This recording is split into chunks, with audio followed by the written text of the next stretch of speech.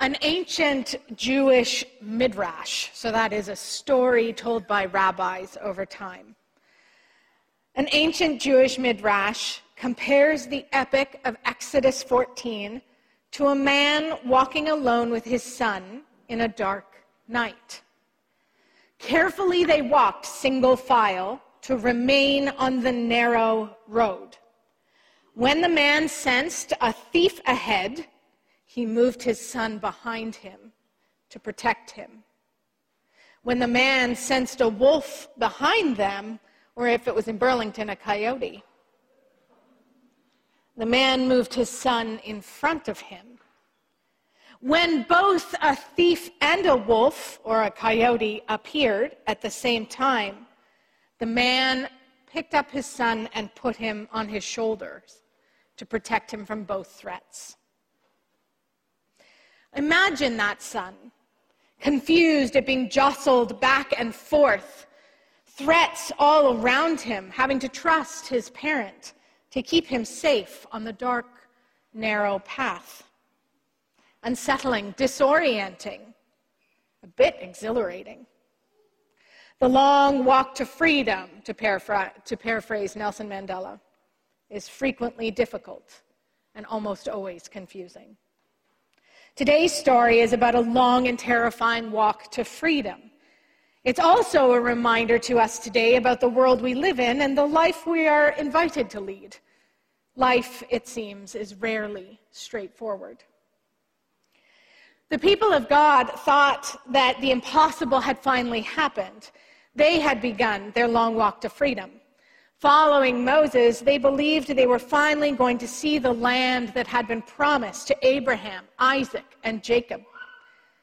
But then they hear a thunderous sound. They look back, and in the distance, they see the dust storm caused by the mighty army of Egyptian charioteers heading straight towards them. Keep in mind that the Israelites were not fighters. They were enslaved. They had no weapons, no formation or strategy, and they were tired from a lifetime of forced labor. They were being held up by only a breath of hope, and that breath had just been knocked out of them at the sight of Pharaoh's army. They were surely about to be obliterated. They cried out to God and they wailed to Moses, and man, are the Israelites sassy. I just love them. They said, "It would have been better for us to grow old in slavery and be buried in Egyptian graves rather than to be slaughtered today in the wilderness. Thanks a lot." Have you ever experienced that feeling? If not, then fine, let me preach to myself for a minute and y'all can eavesdrop. That feeling of knowing you're on a path to freedom. But when the odds seem stacked against you, you start to second guess yourself. Better the devil you know than the one you don't, right? This freedom business actually seems terrifying and dangerous. Maybe it would have been better to grow old in slavery and be buried in Egyptian graves than to be slaughtered, defenseless, out here in the wilderness. Am I right? Where are all my risk-avoidant folk at? Maybe you have felt that feeling before, of second-guessing the long walk to freedom. That gut-wrenching second-guessing. Maybe you're feeling it right now. If you are, let me tell you, you're not alone in it. Now, this next part is one of my favorite moments in Exodus. And we only got part of it because that reading was kind of chock-a-block. But if you go back, I invite you to go back and read all of Exodus 14 because there's this brilliant, hilarious moment. It sets the stage for this. I have come to regard God and Moses as co-parents of the Israelites. I've said what I've said, and I won't be taking questions. If it weren't such a harrowing tale, it would actually be quite funny. Seeing the Egyptian army over the crest of the hill behind them, Moses cries out to the people, "Do not be afraid, stand firm, and see the deliverance that the Lord will accomplish for you today. Don't move. The Lord will fight for you, and you have only to keep still." Stand firm, Moses boasts with confidence, and watch and see what God will do. But then God jumps in and reverses this wise guidance of Moses and says, "Wait, why are you crying out to me? Tell the people to get moving. Do they notice Egypt's coming? Don't just stand there. Get moving." So I can't tell you how much I love this, because I remember trying to parent little kids and getting them out the door. I'm sorry, you're in the sanctuary today. I'm sorry. One parent shouting at them to hurry up and get their shoes on and get in the car, and the other one saying, "Get back here and brush your teeth." Very confusing. God and Moses are co-parents. If you read the book of Exodus through that lens, you're going to see it actually come up over and over again, where one says one thing and the other one says the other thing. It's hilarious. Contrary to Moses' directions, God did not, in actual fact, want the people to stand still and watch. Instead, God wanted the people to move, even into an uncertain future.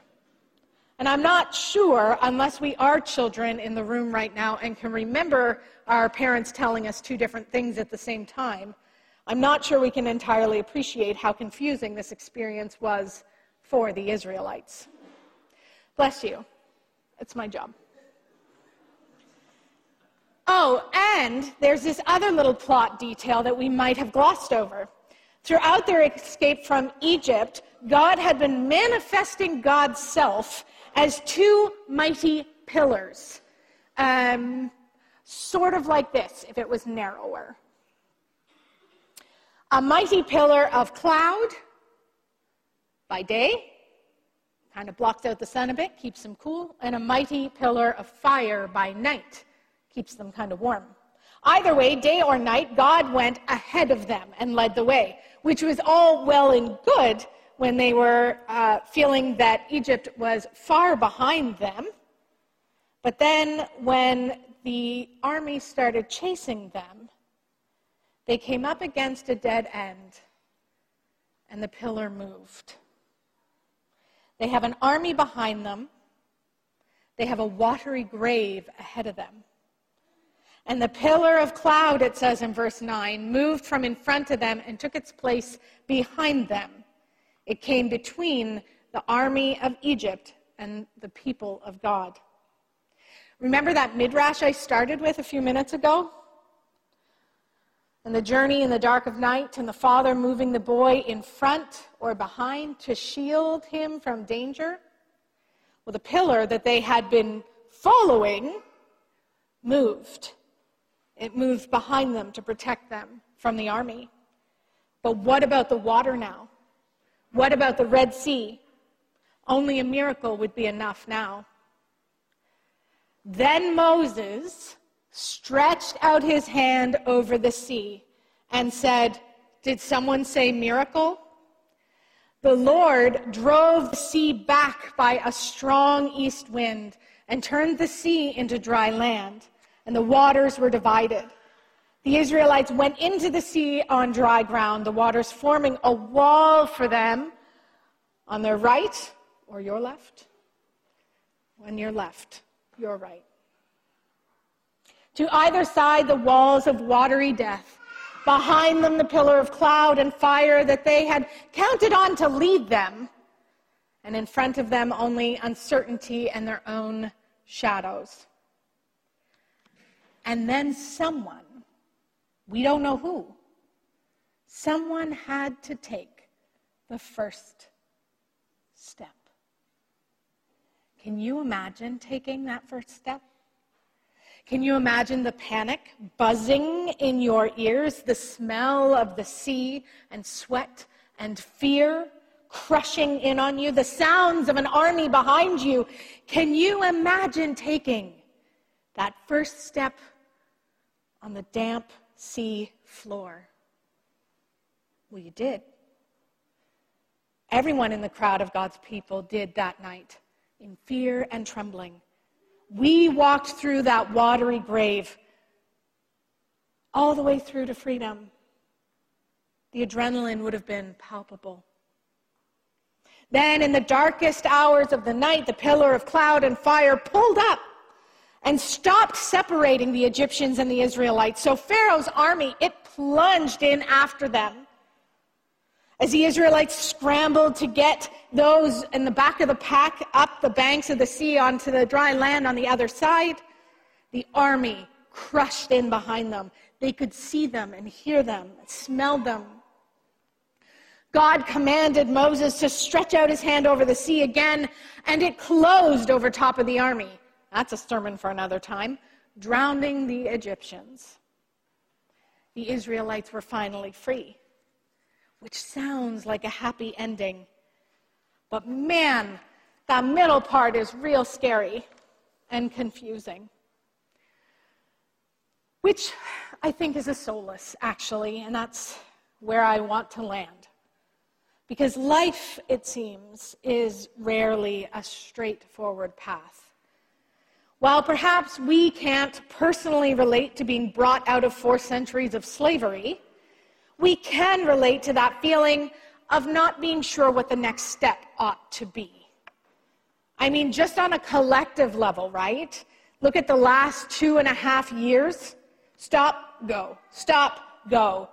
Mandates brought down, then mandates lifted, only to be brought down again. Here at Knox, the ministry team retrained itself to only plan in 2-week chunks. Anything beyond that was impossible to predict. Sometimes even 2 weeks was too much to imagine. In my personal life, there were times where I couldn't plan past a single 24-hour period. Sometimes I still find myself repeating the mantra, just make it through the next hour. Just make it through the next 15 minutes. Have you ever felt that way? I remember kids gearing up to go back to school after one of the lockdowns earlier this year, only to have those hopes dashed when we got hit with back-to-back snowstorms, which caused school closure. Stay still or move? Which is it? Is God behind me? Is God in front of me? Is God beside me? Most days, I wish God would just throw me over his shoulder like a sack of potatoes just to get me to wherever I need to be, like a parent dragging a toddler through the grocery store. Looking at you, Chelsea and Brett. Right? Right? You know what I'm talking about. The story of Exodus is loud and scary and bursting with hope. Freedoms and armies and walls of water, confusing, sometimes mixed messages. Be still, no hurry up. Who has the map? Nobody. There isn't one. Because as much as the harrowing tale of Exodus is one of salvation, of rescue, and freedom, and miracle, as much as it's about all of that, I actually think at its very, very, very core, it's a story of trust.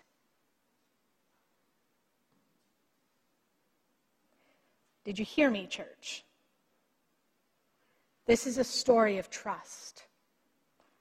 One that we need to learn and relearn every single day. Do we stand still? Do we stop our frenetic moving and micromanaging and panicking and overfunctioning so we can wait and see how God makes things out to be? Be still and know that God is God? Or do we get moving?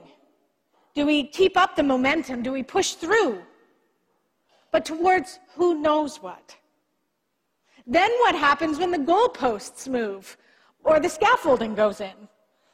Like the pillar of cloud or fire, suddenly the thing that we were following moves behind us. Where'd it go?